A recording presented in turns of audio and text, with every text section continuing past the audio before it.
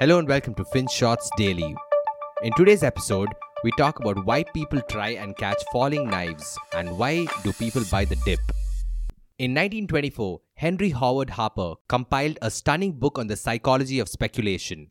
In it, he wrote, quote, "The individual who trades or invests in stocks will do well to keep away from the stock ticker.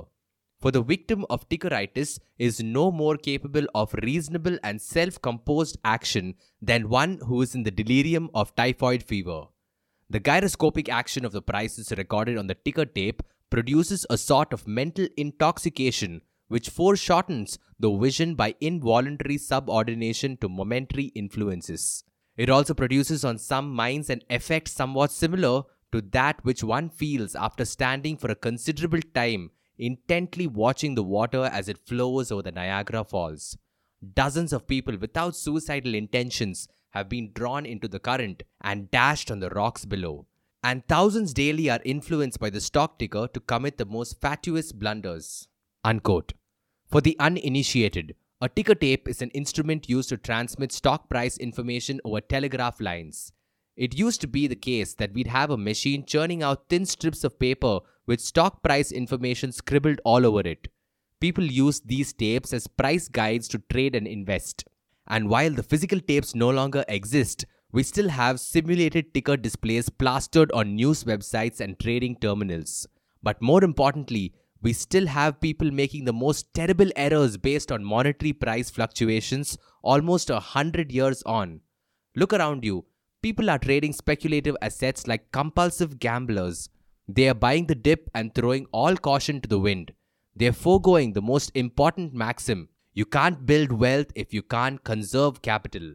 And if you're making irrational decisions driven by the fear of missing out, perhaps it's time to sit back and take a deep breath. But let's suppose you already recognize some of these traits within you. Maybe you're trying hard to be a more astute investor or trader, but failing at it because you don't know how to dismantle these compulsive behaviors. What do you do about them? Well, perhaps it makes sense to look at them as habits. Habits that don't particularly bode well for you. As Charles Duhigg describes in his book The Power of Habit, quote, "Habits are powerful but delicate. They can emerge outside our consciousness or can deliberately be designed. They often occur without our permission but can be reshaped by fiddling with their parts. They shape our lives far more than we realize. They are so strong. In fact, they cause our brain to cling to them at the exclusion of all else, including common sense." Unquote. So if you have had bad habits driving your behavior, then it will almost inevitably lead to bad outcomes.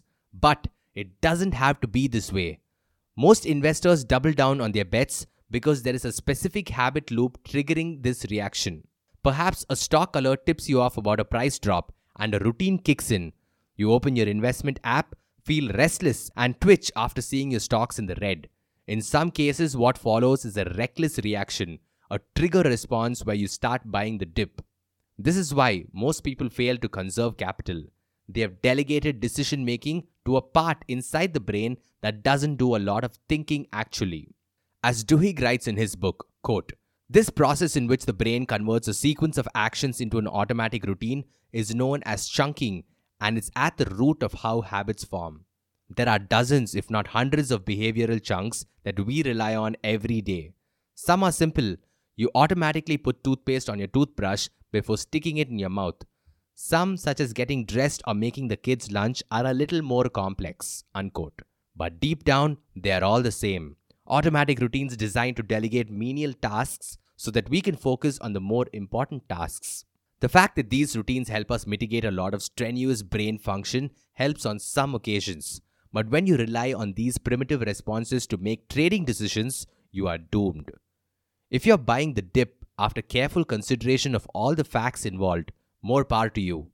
But that's not what most people do, is it? They simply can't help themselves. Like compulsive gamblers, they throw good money after bad in the hopes of stumbling on everlasting riches. You have to break the habit loop. Identify your cues. Know what is triggering the anxiety and the thoughtless response. Once you've done this bit, you can effectively begin the process of change. It can be hard at first, but perseverance will pay off. The next time you see a news article or an investment update, mute them both. Get ahead of the game. If you find yourself opening your investment app, make a note of it and write down what you would do the next time you have a similar urge. It helps.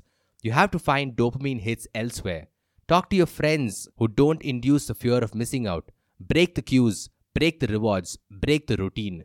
Replace them with something else, and we promise you'll start making progress. Thank you for listening to today's episode. And if you want to share your feedback or suggestions, do drop us an email to hi@finshots.in. Until next time.